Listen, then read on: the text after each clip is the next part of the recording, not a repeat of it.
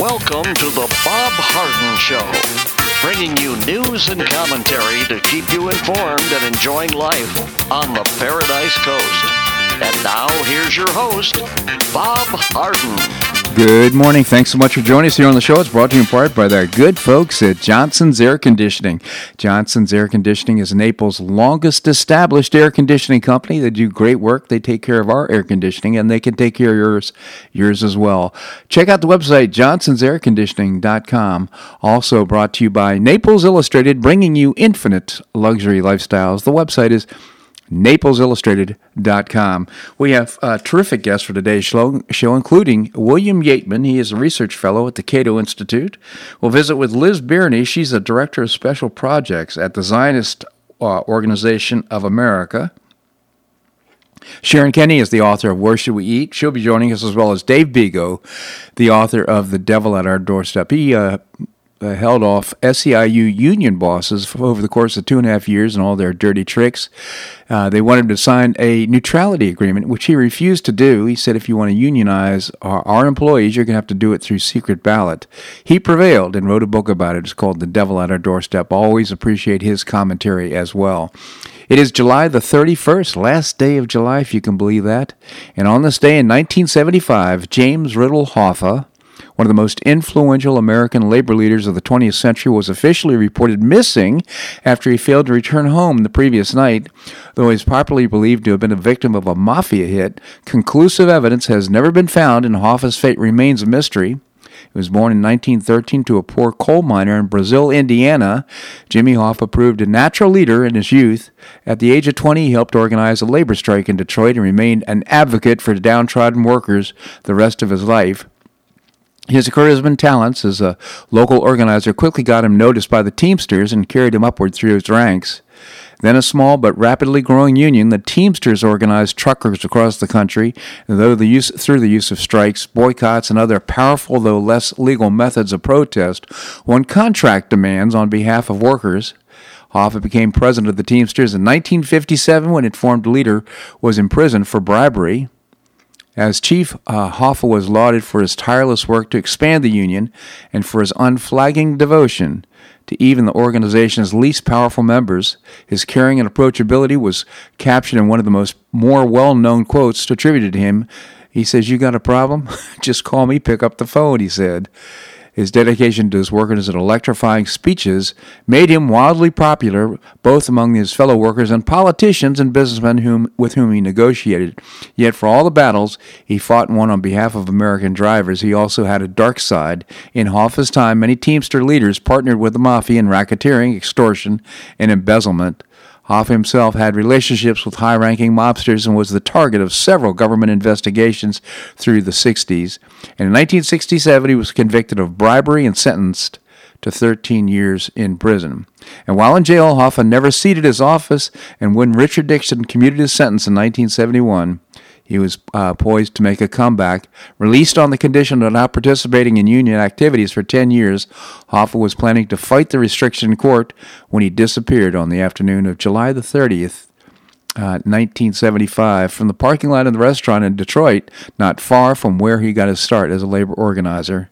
His family filed a missing persons report to the Bloomfield Township Police the next day, and several conspiracy theories have been floating about Hoffa's disappearance and the unknown location of his remains, but the truth remains unknown. One is that he's buried in the stadium where the Giants play, but who knows what happened to Jimmy Hoffa. Certainly did have a dark side and used lots of force in order to get his way, and lots of dirty tricks, which we'll be talking to Dave Bigo later in the show about that. Well, let's do a COVID update and about the fear here, which is probably bigger than the real problem with the COVID-19. But 177 new cases on the Paradise Coast in Collier County on Thursday. We now have 9,355 confirmed positive tests. Now, mind you, there could be several people who've taken the test many times out of 157,918 tests and 121 deaths. And there were 132 patients being treated in the hospital yesterday at 11 a.m., and the county now has about 19% of its total hospital beds available and 34.1% of its adult ICU beds available. So the curve has been flattened. Not a problem with overwhelming the healthcare system. So the press right now is focusing on the number of cases, positive tests. Doesn't mean that people are going to die. They just tested positively for the virus. Florida recorded its third straight day of COVID-19 deaths. It was also the second day in a row that the daily fatality rate count topped 200 in Florida. So this is the press, again, trying to fan the flames here.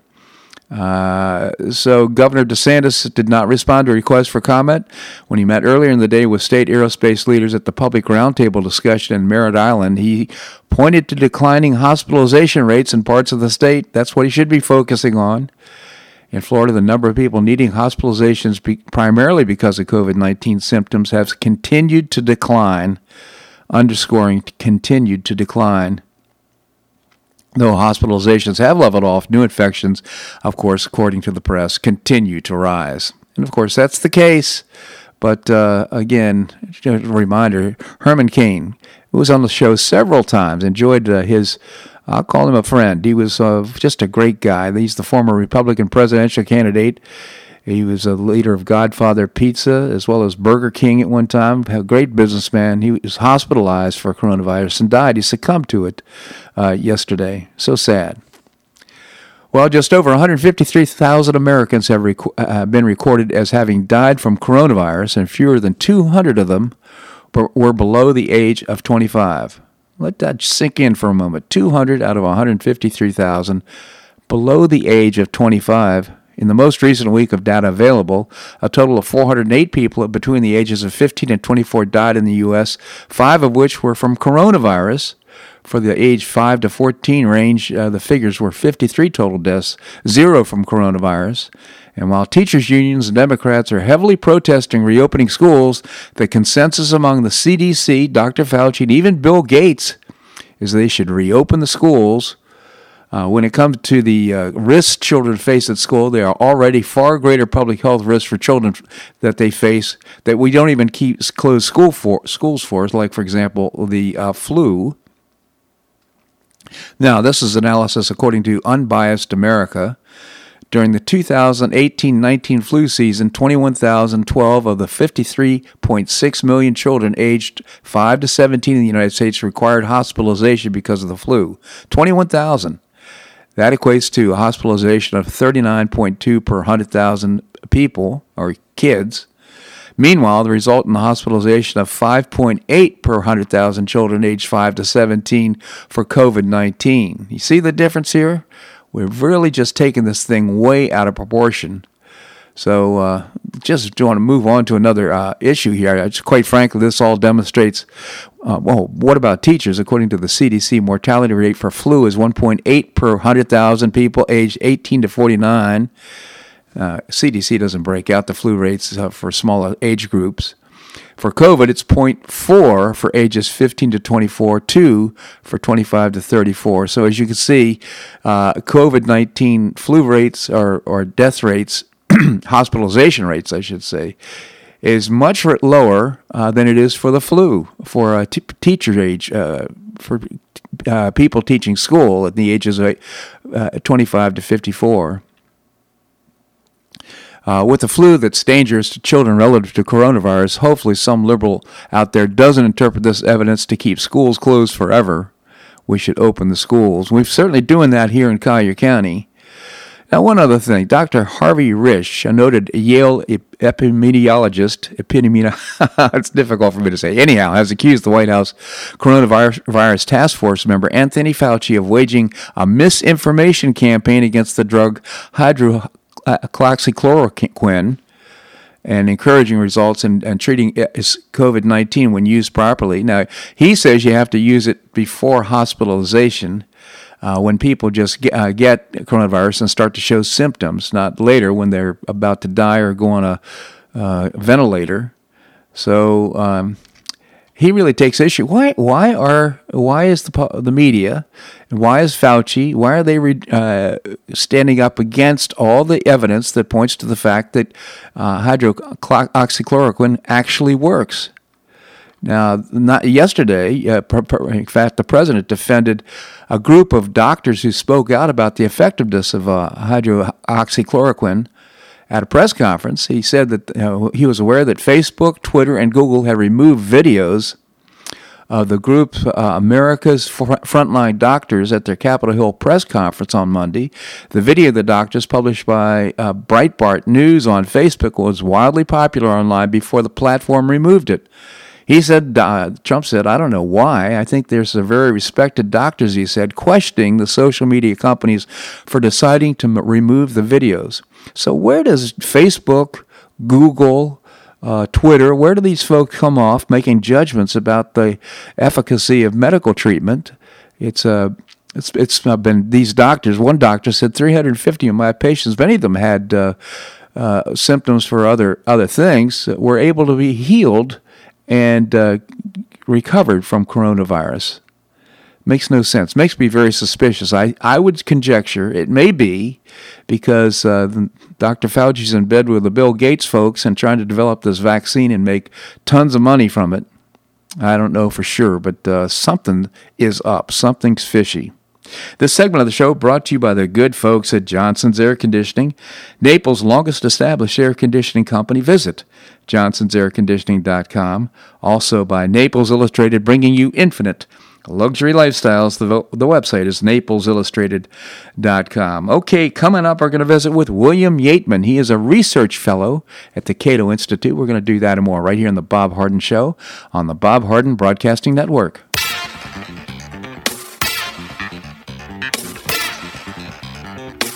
Stay tuned for more of The Bob Harden Show here on the Bob Harden Broadcasting Network.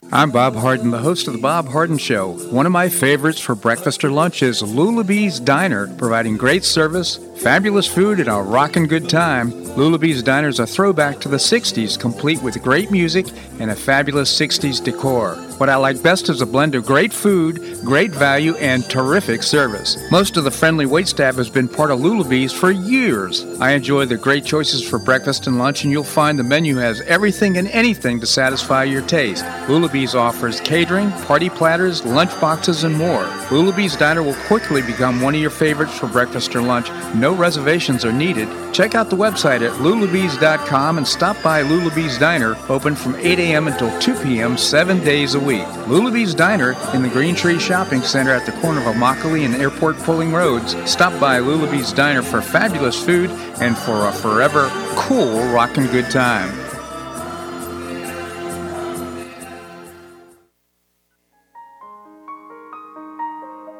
Gulf Shore Playhouse, devoted to creating professional New York-style theater at its very best and at affordable prices, presents a fabulous new season of productions beginning in November with a world premiere of a one-man show written by and starring the talented Associate Artistic Director of Gulf Shore Playhouse, Jeffrey Bender. Pinup Girls opens in January, singing a cavalcade of hits inspired by real letters from our troops overseas. Inspired by what they find funny, romantic, heartbreaking, and sexy, the ladies put on a show that celebrate the guys and gals who fight to defend our country. Bang Bang opens in March, written by legendary actor of Monty Python fame, John Cleese.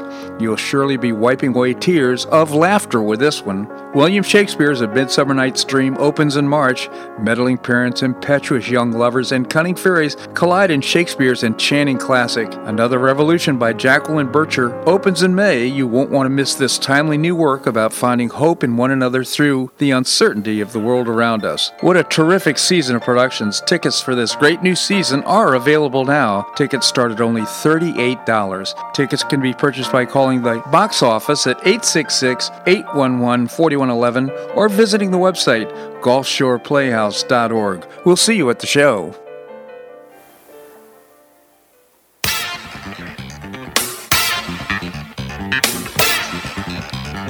Welcome back to the Bob Harden Show. And now here's your host, Bob Harden. Thanks so much for joining us here on the show. It's brought to you in part by Gulf Shore Playhouse, bringing you professional New York-style theater at its very best. At summer camps, by the way, for kids. You can find out more by visiting the website gulfshoreplayhouse.org. Coming up, we're going to visit with Sharon Kenny, the author of Where Should We Eat? Right now we have with us William Yateman. William is a research fellow at the Cato Institute. William, thank you so much for joining us. Thank you so much for having me on, Bob. Always a pleasure, William. And for our listeners that may not be aware, could you tell us a little bit about the Cato Institute? You bet. We're a think tank here in Washington, D.C., and we're dedicated to advancing the ideals of a free society at every level of government. Cato.org is the website, cato.org. So the Tale of a Thousand Nights continues on with the D.C. Circuit Court agrees to hear the case on Barr's decision to drop charges against Michael Flynn. I guess he's asked for Emmett Sullivan, the judge, has asked for an en banc hearing of this situation, and that's going to be held, I guess, on August the 11th. This just defies any kind of logic and legal judgment whatsoever. I just can't understand this. Any comments? I think you hit the nail on the head. Regardless the procedural legal nuance at play, this just defies common sense. I mean, the government has asked the court to dismiss the case. There's no one to prosecute it.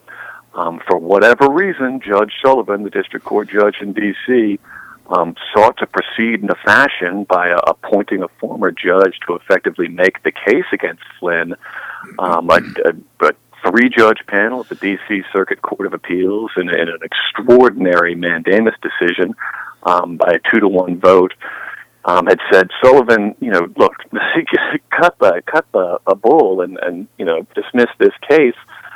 He subsequently appealed to the full D.C. court. I think there's 11 judges, but one would be recused, so 10 would hear the case. And whether the court decided sua sponte, which is on its own initiative, or whether in response to Sullivan's petition to hear have the full court rehear the case, it decided to proceed. One thing I'm thankful about was the seemingly expedited nature of the proceedings. It would just be a gross already Flynn has been subjected to a gross injustice. He got railroaded by the FBI. Now he's getting railroaded by a federal judge. Yeah. But were Trump to lose in November, it is possible that President Biden would decide to sic the state apparatus on Mr. Flynn again. Yeah. And that would just be, a bridge too far. It's already a bridge too far. It's already beyond the pale. But the prospect of that, a further politicized justice, does irk me. Well, and again, as I understand it, the district court has, as you mentioned, 11 judges. 10 of them would hear the case, and as I understand it, 7 of them have been appointed by, Clinton or other Democrat presidents. So my point is, here we're just politicizing this process even more. If in fact he actually prevail, I mean, this is going to go to the Supreme Court, I think. Yeah, I don't disagree. This is a big deal. I'll say this, just sort of as an aside. The fact that this is not a scandal that has been front-page news on a daily basis, not just what Judge Emmett Sullivan is doing, but the FBI abuses to which Flynn was subjected. We're thanks to this case, we're getting sort of a weekly tranche of documents delivered that sort of expose further every single week sort of really the vile nature of this investigation, the politicized nature of this investigation from the beginning. So it is, I'll say this, I am loath to impugn the motives of judges. I do believe that these people believe in the law. Yeah. So I'm not going to look at the political composition of the court and think, Flynn is going to have a super tough time. Yeah. That said, you would hope so. I've been surprised, thus far. So I don't know what to say. You'd hope so, wouldn't you? Now, what I believe, actually, the political motive behind this might be to keep. I don't know if he's still under a gag order, but I'm sure his Sidney Powell is telling him, his counsel, please don't say anything kind of controversial because this could lead to some problems for you until we get this thing all cleared up.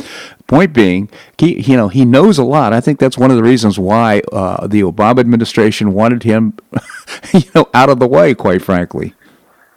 Well, again, I would say 2 years ago, I would have said that's outrageous, Bob. But due to this information that has since come out and is coming out pretty much every week. Yeah. And here I'll plug the reporting of John Solomon at Just the News, Yeah. who's been all over this case and the release of these documents. But in light of what we know now, I'm not putting anything past the motives of this investigation. Yeah. So, alas, that's where we are. Yeah, exactly. Well, thanks for the update on that. Before I let you go, though, I do want to get. Trump suggested, it might be wise to delay the election till after November 3rd until people can vote securely. And what a tempest in a teapot he's created. Any thoughts on this? Well, a couple thoughts. One, look, I disagree with delaying the election. However, I'll say this. I was just told by the mayor of D.C. that it's unsafe to send my 4-year-old back to pre-K. Yeah. If it's unsafe to school our children, there is a certain logic at play with it being unsafe to go to the polls. That said, I don't disagree with it. I don't think the president was particularly serious. I do think that is another example of the president doing what he's really good at, which is controlling the media agenda. Whatever criticisms were being leveled at him days ago, Portland, oh my gosh, we've got these unmarked federal troops there. Yeah. No one's talking about that anymore. Now they're talking about what he tweeted yesterday, and I bet he'll do it again, within 48 hours, and the media will again be kind of agog over a news subject. So I think there might be a method in his madness to these wacky tweets. He's so many steps ahead of the president and the Democrats. It's just unbelievable. I think his tweet on this about delaying the election was just minutes after it was announced that the economy has tanked by 9.4% or whatever percentage. There you have it. So, anyhow, William, I just really appreciate your commentary here in the show. Just remind our listeners to check out the website, cato.org, cato.org. William, thank you so much for joining us. Thank you so much for having me on, Bob. Always a pleasure. All right, coming up, we're going to visit with Liz Birney. She is the Director of Special Projects at Zionist Organization of America. We're going to do that and more right here on The Bob Harden Show on the Bob Harden Broadcasting Network.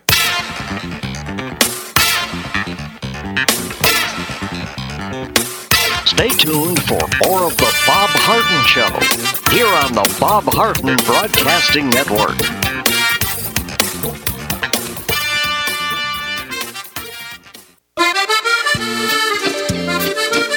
Blue Provence Restaurant is a favorite dining destination for many Neapolitans, including Linda and myself. Blue Provence, located in a historic building in the heart of Old Naples at Creighton Cove, offers a mix of French bistro cooking with bold, fresh Floridian flavors. Experience award-winning cuisine at Blue Provence and enjoy one of Florida's most extensive, eclectic, and fun wine cellars. Dining your choice of the popular Eat-In Bar, the intimate Courtyard Garden, or the beautiful Provencal Caribbean Dining Room. Enjoy a wonderful and memorable evening in a casual and relaxed atmosphere that includes a taste of Provencal hospitality. Blue Provence is open 7 days a week, all year round. Visit BlueProvenceNaples.com for reservations, everyday specials, and coming events. That's BlueProvenceNaples.com or call 261-8239. That's 261-8239. Blue Provence French Restaurant in the heart of Old Naples.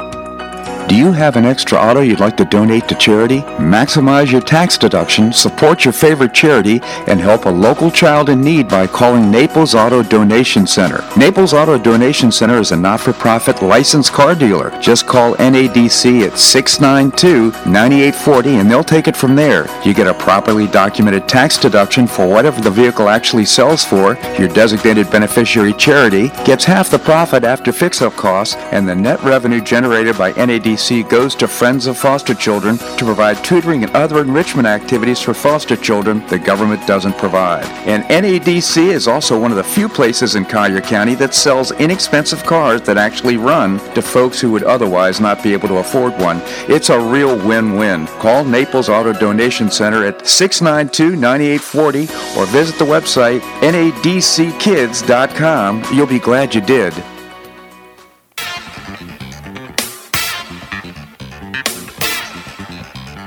Welcome back to the Bob Harden Show. And now here's your host, Bob Harden. Thanks so much for joining us here on the show. It's brought to you in part by the Foundation for Government Accountability, creating policies and programs to get able-bodied folks off of welfare and back to work. It's a moral imperative, and I proudly serve on the board. I hope you'll check it out, thefga.org. Coming up, we're going to visit with Dave Bego, the author of The Devil at Our Doorstep.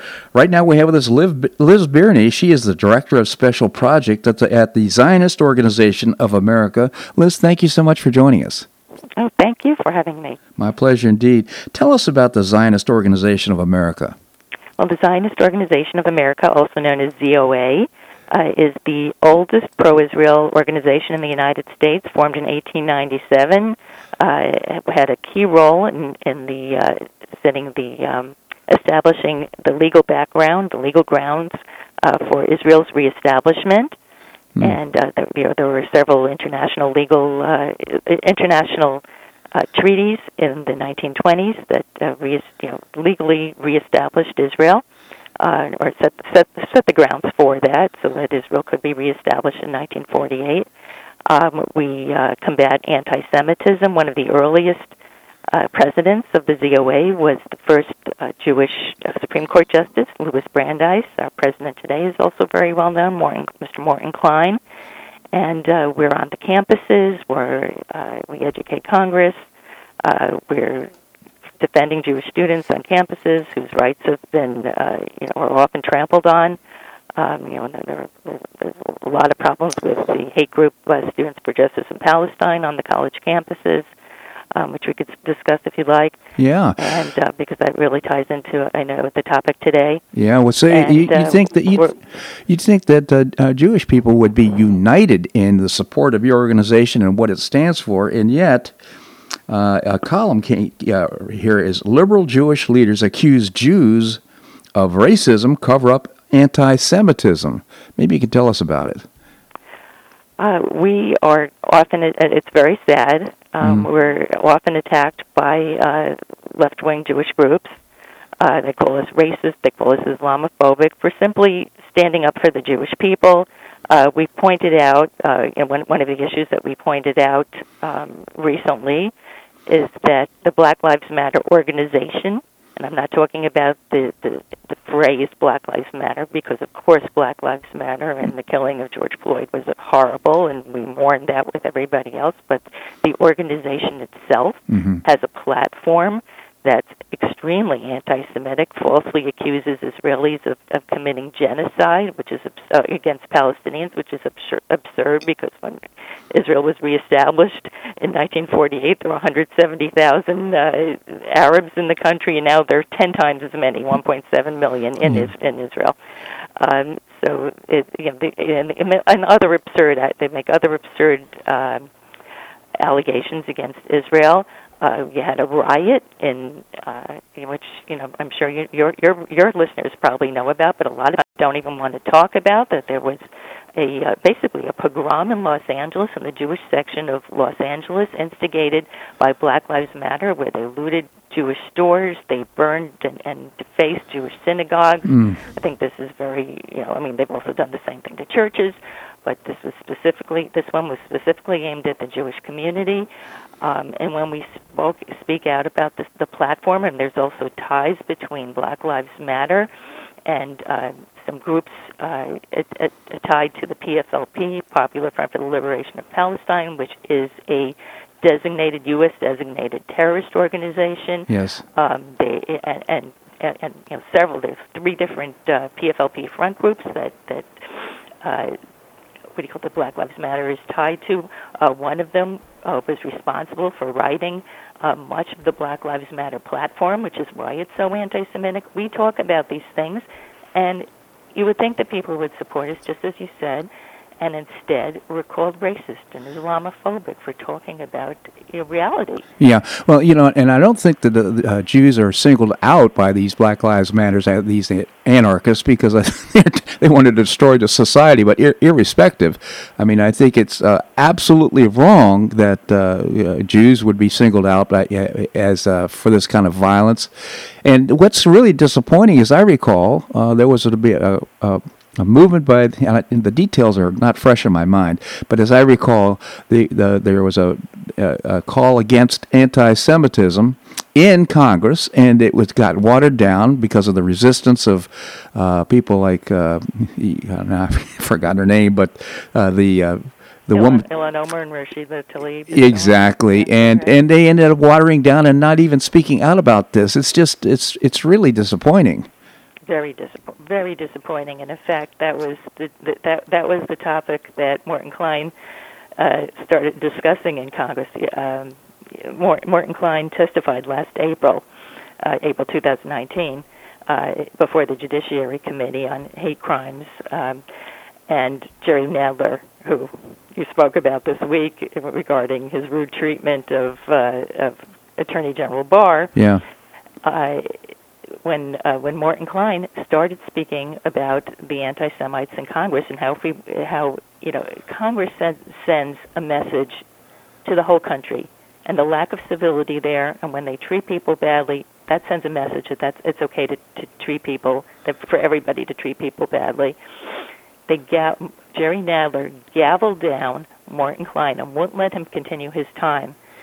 Stopped him from going on when he started to talk about the anti-Semites in Congress, and said, if you want to do something about hate crimes, you have to set a good example. Your time is up, and he starts gaveling him down. Yeah. It was very interesting. A Republican congressman who nobody from ZOA had ever met before, named Andy Biggs from Arizona. Yes. When it was his turn to speak, said, Congressman Nadler, Chairman Nadler, gavelled you down. I'm going to give you the rest of my time so that you can finish your remarks. Yeah.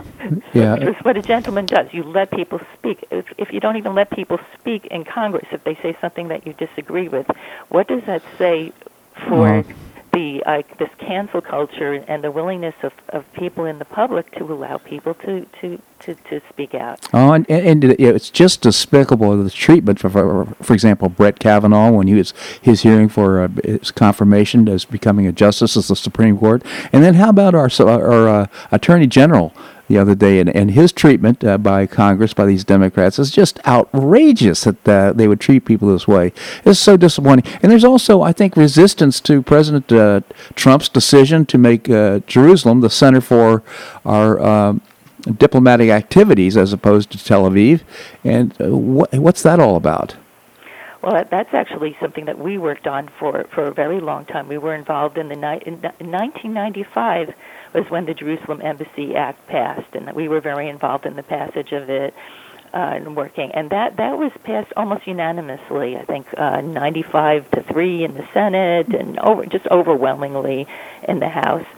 And that was supposed to be, and at the last minute, Clinton and some Democrats, somebody who was insisted that they had to have a waiver provision to allow presidents to waive moving the embassy for 6 months at a time.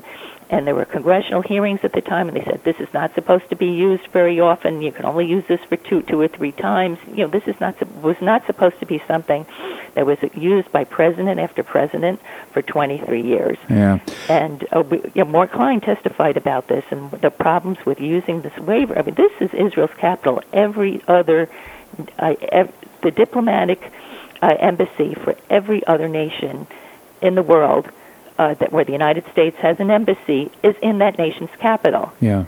And so this was really discrimination. And finally, President Trump moved the embassy, and we really thank him for that. And there are groups who didn't like that and criticized us for our involvement in that. Yeah, so I just really appreciate it. Speaking out against discrimination of any sort to anyone is wrong in the United States. I just genuinely appreciate your bringing this to our attention.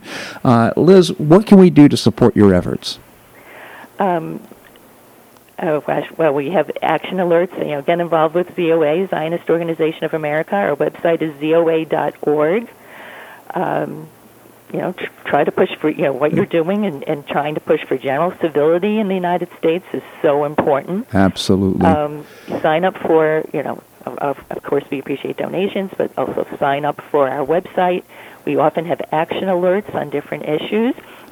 When you get an action alert, go ahead and do whatever it is. For instance, if there is a discriminatory boycott carried on by a U.S. company. Yeah. So again, the website, Liz, is again ZOA.org. ZOA.org. Yeah, I just genuinely appreciate your commentary here on the show. Thank you so much for joining us. Thank you so much, Bob. I really appreciate it. Have a wonderful morning. You as well. Thank you. Discrimination of any sort should be wrong in the United States. And you can see what's happening with Black Lives Matter. What's really disappointing is you see the NBA, all the players taking a knee for Black Lives Matter. I'm not sure they're totally aware of what Black Lives Matter really stands for. If you check out the website for Black Lives Matter, they are anarchists. They want to destroy our country. They want to, and as you just heard, they want to be against the Jews. And, well, again, they can come for everybody, quite frankly. They want to destroy America. All right, coming up, we're going to visit with Sharon Kenny. She is the author of Where Should We Eat? She also writes commentary on travel, dining, and entertainment. We're going to do that and more right here on The Bob Harden Show on the Bob Harden Broadcasting Network.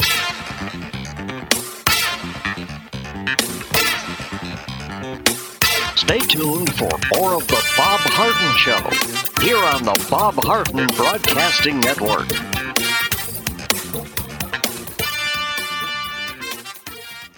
For the best in food and drink, as well as great live entertainment, go to the Dog 2 Sports and Music Bar. Formerly known as Weekend Willie's, the Dog 2 Sports and Music Bar has terrific new local owners offering a great new upscale decor and a fabulous new menu. Linda and I are weekly regulars to hear live blues, but you can stop by anytime for great food and drink, to watch your favorite sporting event, or to hear great live entertainment 5 nights a week. The Dog 2 Sports and Music Bar is located at 5310 Shirley Street, just off Pine Ridge Road, and it's open from 11 a.m. until close every day. Visit the website dogtoothnaples.com or call 431-7004. That's 431-7004. I hope we'll see you there.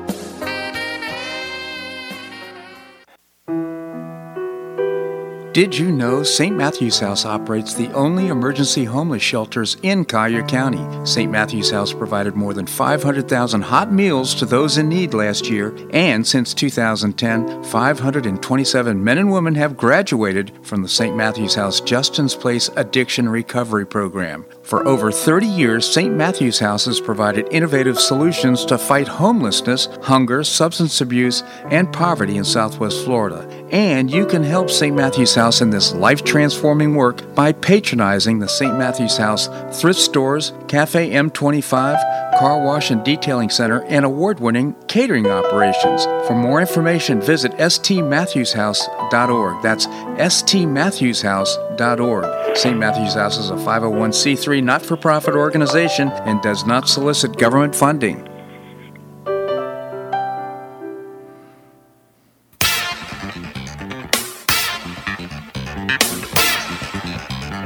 Welcome back to the Bob Harden Show. And now here's your host, Bob Harden.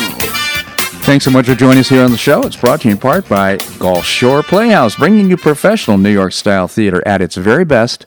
And you can get tickets now. Also, take a look at the kids for the programs for kids during the summer. Go to gulfshoreplayhouse.org. Coming up, we're going to visit with Dave Bego, the author of The Devil at Our Doorstep. Right now, we have with us Sharon Kenny. She is the author of Where Should We Eat? It's a great little handbook, if you will, for recommendations on places to eat for any circumstance. Sharon, thank you so much for joining us. Hey, great to talk to you, Bob. Thank you, Sharon. So I understand we missed Lasagna Day. Well, I usually don't like to talk to you about things that have already happened and that you've missed. Yeah. But this is going to happen again, so I think you should put it on your calendar. July 29 was National Lasagna Day. Had no idea. Yes, who knew? And so the Barbatella, which is a great Italian restaurant down on 3rd Street, yep. Featured a 100-layer lasagna. And they had promoted it. There was a story in the paper about it on National Lasagna Day. As a consequence, they were sold out. The place was packed, which was great to see, I must say, to see a place that, and of course, observing social distancing and all of the The safety measures were kept in place, but it was lively and people were enjoying it, and the 100-layer lasagna was so good that they definitely will be not waiting until National Lasagna Day next year to repeat it. They'll be repeating it again before long. See, I'm trying to envision what a 100-layer lasagna might look like. It must have been... It was a large pan, and so the layers were very, very thin, almost crepe-like thin. Yeah. But then they made a large pan. It was about a foot high, if you can imagine. Yeah. And then it was sliced lengthways into a piece that was probably 4 inches by 2 inches. Wow. But a foot long on your plate. And was absolutely a delicious mass of cheese and tomato sauce, and probably a bechamel was in there as well as a bolognese sauce. Well, now I'm sitting. I'm really regretting that I missed it. I'm so sorry. Yes. Well, if you go on Facebook or Twitter or something and put in Barbatella National Lasagna Day, you'll see pictures of it and you'll be drooling. Yeah, there you go. Okay. I'm drooling just thinking about it, and I can't wait for the next time they do it. Well, hey, now that we're talking about food, I do want to do a little shout out for Lulabee's Diner for lunch and breakfast. I failed to mention earlier in the show that they're doing construction there in the Green Tree Shopping Center. It looks like a mess there in the shopping center, but Lulabee's is open for business and serving great breakfast for lunch, so I hope people will take advantage of that. Well, Bob, breakfast is a big thing to me and my husband right now because we bought new electric bikes, and so we're biking to different breakfast places in the morning. Wow. So, yes, and so we're looking for good breakfast places, and one of our favorite breakfast places has not reopened, and I heard the Broken Egg will not reopen, which is a sad thing. Oh, that is a sad thing. But back to electric bikes. I would imagine that they're a pretty hot item now with everything that's been going on. Was it hard to find them, or where did you get them? Bikes in general are sold out everywhere, yeah. But they are starting to come in. We got ours at the Bike Route, which is a locally owned bicycle place. Love the Bike Route. I've been buying from them for 20 years, but they are down on the 41 and about 5th Avenue North. But they do have some bikes in stock. But the electric bike is an innovation, came out of Europe, I believe, and you cannot tell. For the uninitiated, you can't really tell. The motor is hidden in the frame, and what it does is it gives you a boost if you need it. And so it's a regular bike when you want it to be a regular bike, but if you hit like a bridge, an incline, if you turn the corner and you're going into the wind, or if you and Linda have gone out for an hour-long bike ride, had a lunch, and you kind of want a leisurely ride back, you get the boost in there, and it gives you an extra boost. It turns the wheel for you, but it will not turn it if you're not pedaling. So it's not like a scooter, an electric scooter. This you have to keep pedaling. So interesting. Well, sounds fascinating to me. I love biking, so I've reduced the amount of biking I do primarily because of distracted drivers. Those people looking at their cell phones while they're driving and talking and so forth. I used to ride 6,000 miles a year, if you can believe that, for many years. So it was daily riding is what it amounted to, but I've really reduced it because you see people so distracted on the roadways. It's very concerning. Well, these electric bikes aren't racing bikes. They're not meant for speed, even though they give you speed. But they're more of a commuting bike or a touring bike. Yep. And so you were in an upright position, so you are much more visible and you see things more than in a racing position. Yeah. And they were designed as commuter bikes so that you could, wear your work clothes to work and arrive not in a, disheveled and sweaty, and because you had that little electric boost. Well, thanks for sharing that with us, because I was very curious about that, and you're quite right. I would imagine as people are looking for ways to get around without using their car and that kind of thing, are they expensive? They are. They can be expensive. Okay. It's like everything else. You've got a range, and of course your features go up. I mean, I've got a little computer on mine. You can also plug your phone in, and goodness. It keeps track of your speed, your distance, the calories burned, all sorts of stuff. It's really fascinating. All of these. There's always computers built into everything these days. Well, this has been such a pleasant surprise to talk about this. Well, it kind of brings up the topic about what's happening with people. Are snowbirds? Are people going to continue to come down here, or with everything that's going on? Any thoughts? Well, I think that's the number one topic of speculation around everybody I know, and everybody has a different opinion. We hear everything. It's like the most rumorful topic these days. Are people going to come back? Who would come back? People are saying, oh, they're never going to come back down to Florida because of the numbers. And then other people, have never left. And, they say that real estate is booming in Florida, in South Florida. Yeah, that's so what we're hearing both sides. Yeah, I talked to a real estate attorney, played golf with him. Good golfer, by the way, but had a great time visiting with him afterwards on lunch, and he says he's been so busy, he has so many closings going on, because in some cases people are coming down here from big cities, like in Chicago or in New York. In one case, he said that somebody bought a $3 million house sight unseen. They just want to get out of the city they're in, that kind of thing. So I've heard that for sure. And yet then there's speculation that people, because of the numbers, the speculation about the numbers is, why would we ever go to Florida? Yeah, and that's because of the mask thing and the virus and all that, right? Right, yes. And the numbers and that. But, I know we have a rental property and the people canceled because the wife is not going to, refuses to travel. Well, and they weren't even going to be down until March. Yeah, we had friends that said they wanted to come down in June. And they own a home down here, by the way, and then they canceled that. They didn't tell me why, but I suspect it's probably because of the rumors up north about what's going on down here. I don't know about you, but my life hasn't changed much because of coronavirus. I play golf 4 or 5 times a week and can go about my business. We're going out to dinner tonight, so life is good. I think we live in the best place in the world. I always feel that way, and it hasn't changed. Absolutely. For listeners that may not be aware, this is the happiest and the healthiest city in the nation out of 196 cities, according to some metrics that are published every year, Sharon, so you're absolutely right. Just genuinely appreciate your commentary here on the show. Thank you so much for joining us. Hey, great way to start the weekend, Bob. You as well. Thank you so much. And I missed Lasagna Day. Did you? Oh, how disappointing. All right, coming up, we're going to visit with Dave Beagle, the author of The Dell at Our Doorstep. We're going to do that and more right here on The Bob Harden Show on the Bob Harden Broadcasting Network.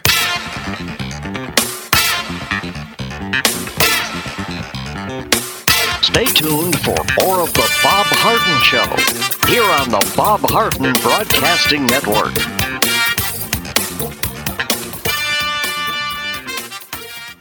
Do you or a family member suffer from chronic pain in your knees, hips, or shoulders? Joint pain can be a nagging and serious problem requiring expert and compassionate care. I know I'm Bob Harden, the host of The Bob Harden Show. Until 2006, I was suffering debilitating pain and deformity in my knees. I couldn't enjoy biking or golf or even sleep without chronic pain as a constant companion. Thanks to Dr. George Markovich and the professional staff at the Institute for Orthopedic Surgery and Sports Medicine, my pain is gone and I'm back to doing the activities I enjoy with no pain. I have a lifestyle I could only imagine prior to knee surgery, and you can too.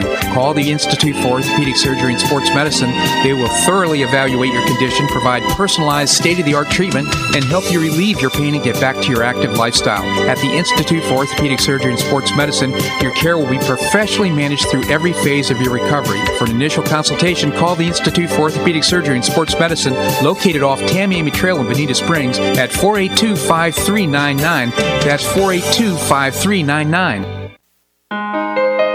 You listen to The Bob Harden Show, so why not market your company to our loyal listeners? Ads are played live on each show and then archived so listeners can hear the show and your ad at their convenience. Each advertising package includes a banner on bobharden.com with a link to your website at no extra charge. Join Lulabee's Diner, Johnson's Air Conditioning, Blue Provence, and many others who advertise on the show. Call me at 598-3889, that's 598-3889, or send an email to bobharden@hotmail.com to design an ad program that's just right for your business and your budget. You'll be pleasantly surprised at the cost and the value. Several advertisers have been with me for years. Find out why by calling 598-3889 or send me an email to bobharden@hotmail.com. You'll be glad you did.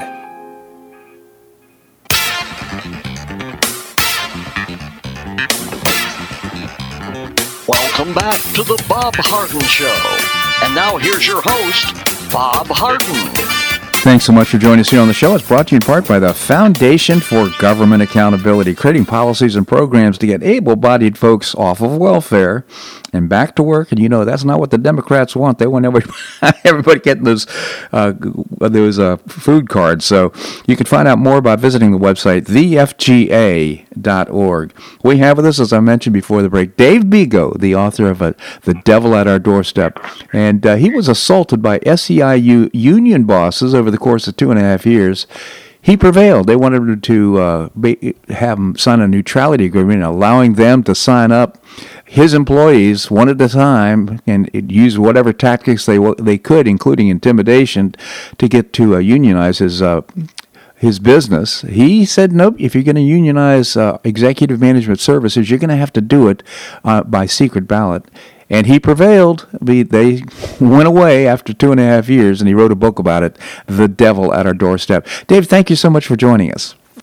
Well, thanks, Bob, and I'm glad you talked so much about my book to start with, because I want to talk, as we discussed a little bit, about what's going on in this election. And the whole thing that's going on in this are the same tactics and the same agenda that was used against me in trying to force unionize our employees across the country. And they tried to downgrade me and called me biased and racist and a bigot and all kinds of stuff, and attacked me in the press and used politicians against me and clergy people, and did rallies and riots in the streets across the Midwest against us, and all the things we're seeing today. Yeah. And this is what they do. And the SEIU and other big unions and Soros and they're the ones behind all this, because they want to bring down the Republican Party and turn us into a communistic state.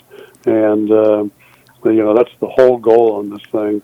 And I encourage people, because they need to know how long I've been involved in this, and that I not just wrote the book, I wrote a bunch of blogs. And I actually started writing blogs in May of 2010. And I didn't stop the blogs until November 2017. And when you go back and read about it, it talks about socialism is socialism, and I talk about Antifa in there, and Soros and the SEIU, and all their programs and what they're doing. The promises they make to people: we'll give you this, we'll give you this, that. But that's just a socialism step, so they can take you from socialism to communism. And I encourage my people. They can go to a special website that I have, and they can read the blogs. And you can actually, when you go on the website, you can go down to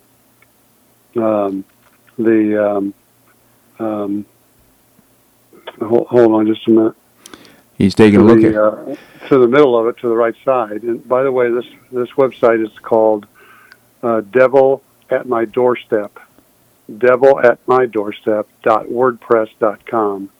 And down on the first page, about halfway, there's a thing called Archive Post, and you can click on an arrow, and it'll show you all the months from May of 2010 to November 2017. You click on the month, and you can read some of this stuff. Well, and you can go back into the May of, into 2010 and see I was talking about some of this stuff then.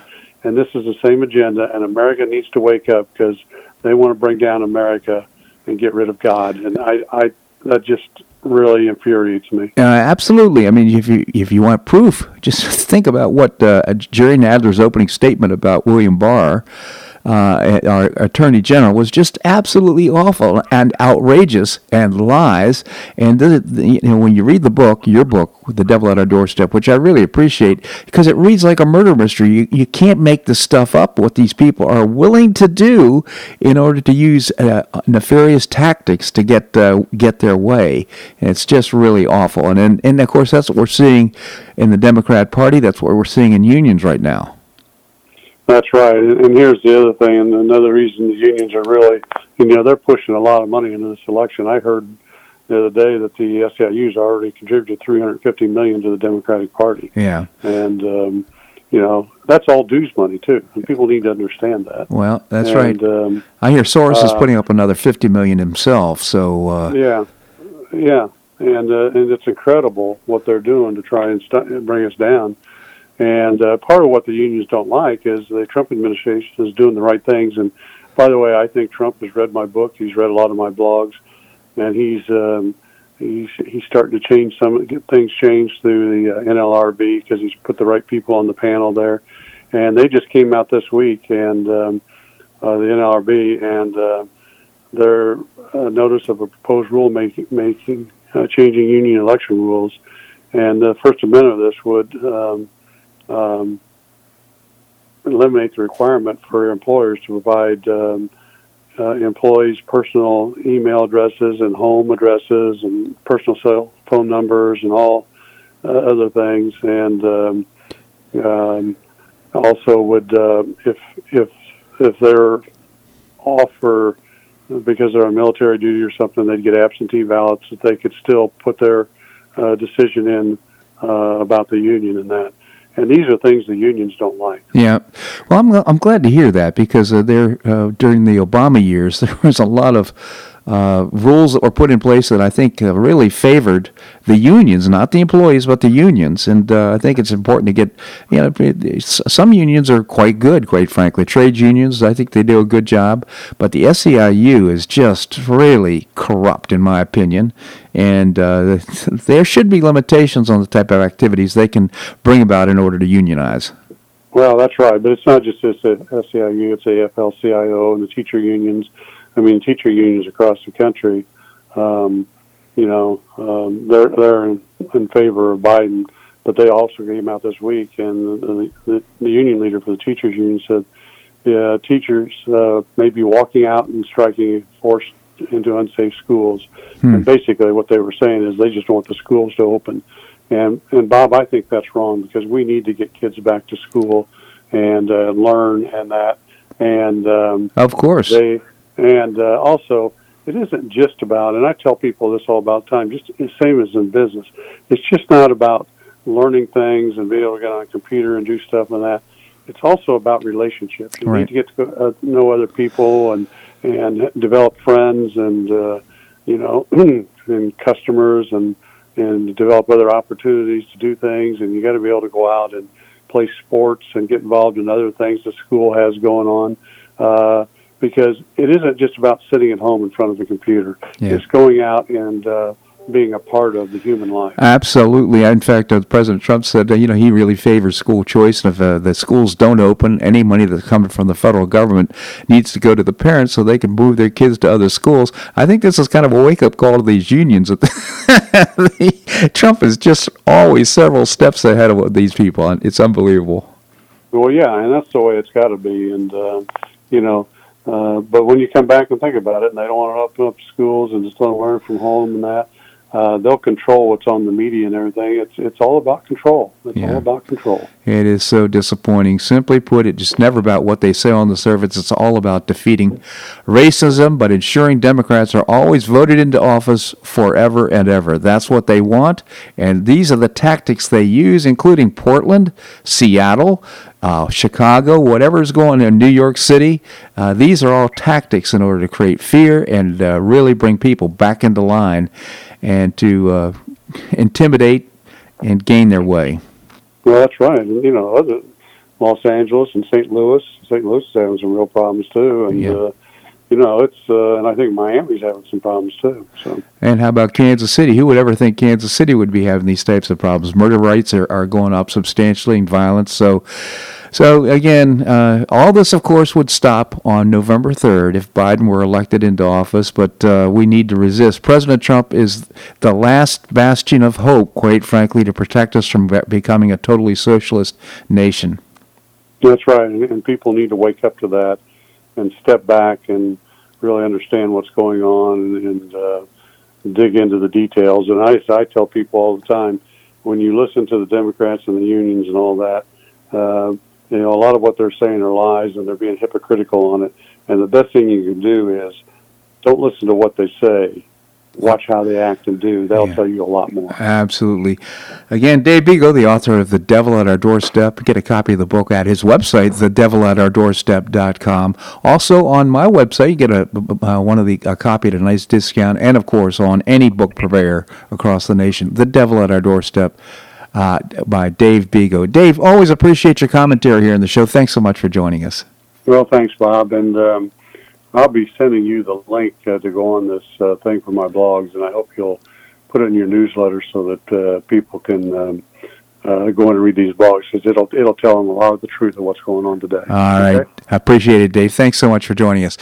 Well, that's a wrap here in today's show. I hope you enjoyed it. I certainly did. If you'd like to get a copy of the newsletter that Dave just referenced, and I also appreciate any comments you have about the show. You can send me an email at bobharden@hotmail.com, bobharden@hotmail.com. Coming up on Monday, we're going to visit with Mark Schulman. He's the founder and publisher of HistoryCentral.com. We'll be covering current global events. We'll also visit with Larry Reed. He's the president emeritus of the Foundation for Economic Education. And Jim McTagg, former Barron's Washington bureau chief and author of a couple of great murder mysteries. The latest is Shake the Money Tree. I hope you make it a great day and weekend on the Paradise Coast or wherever you are. Namaste.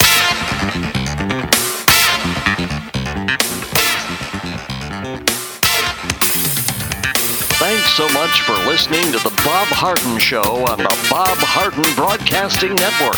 For more information and audio files of previous shows, visit www.bobharden.com.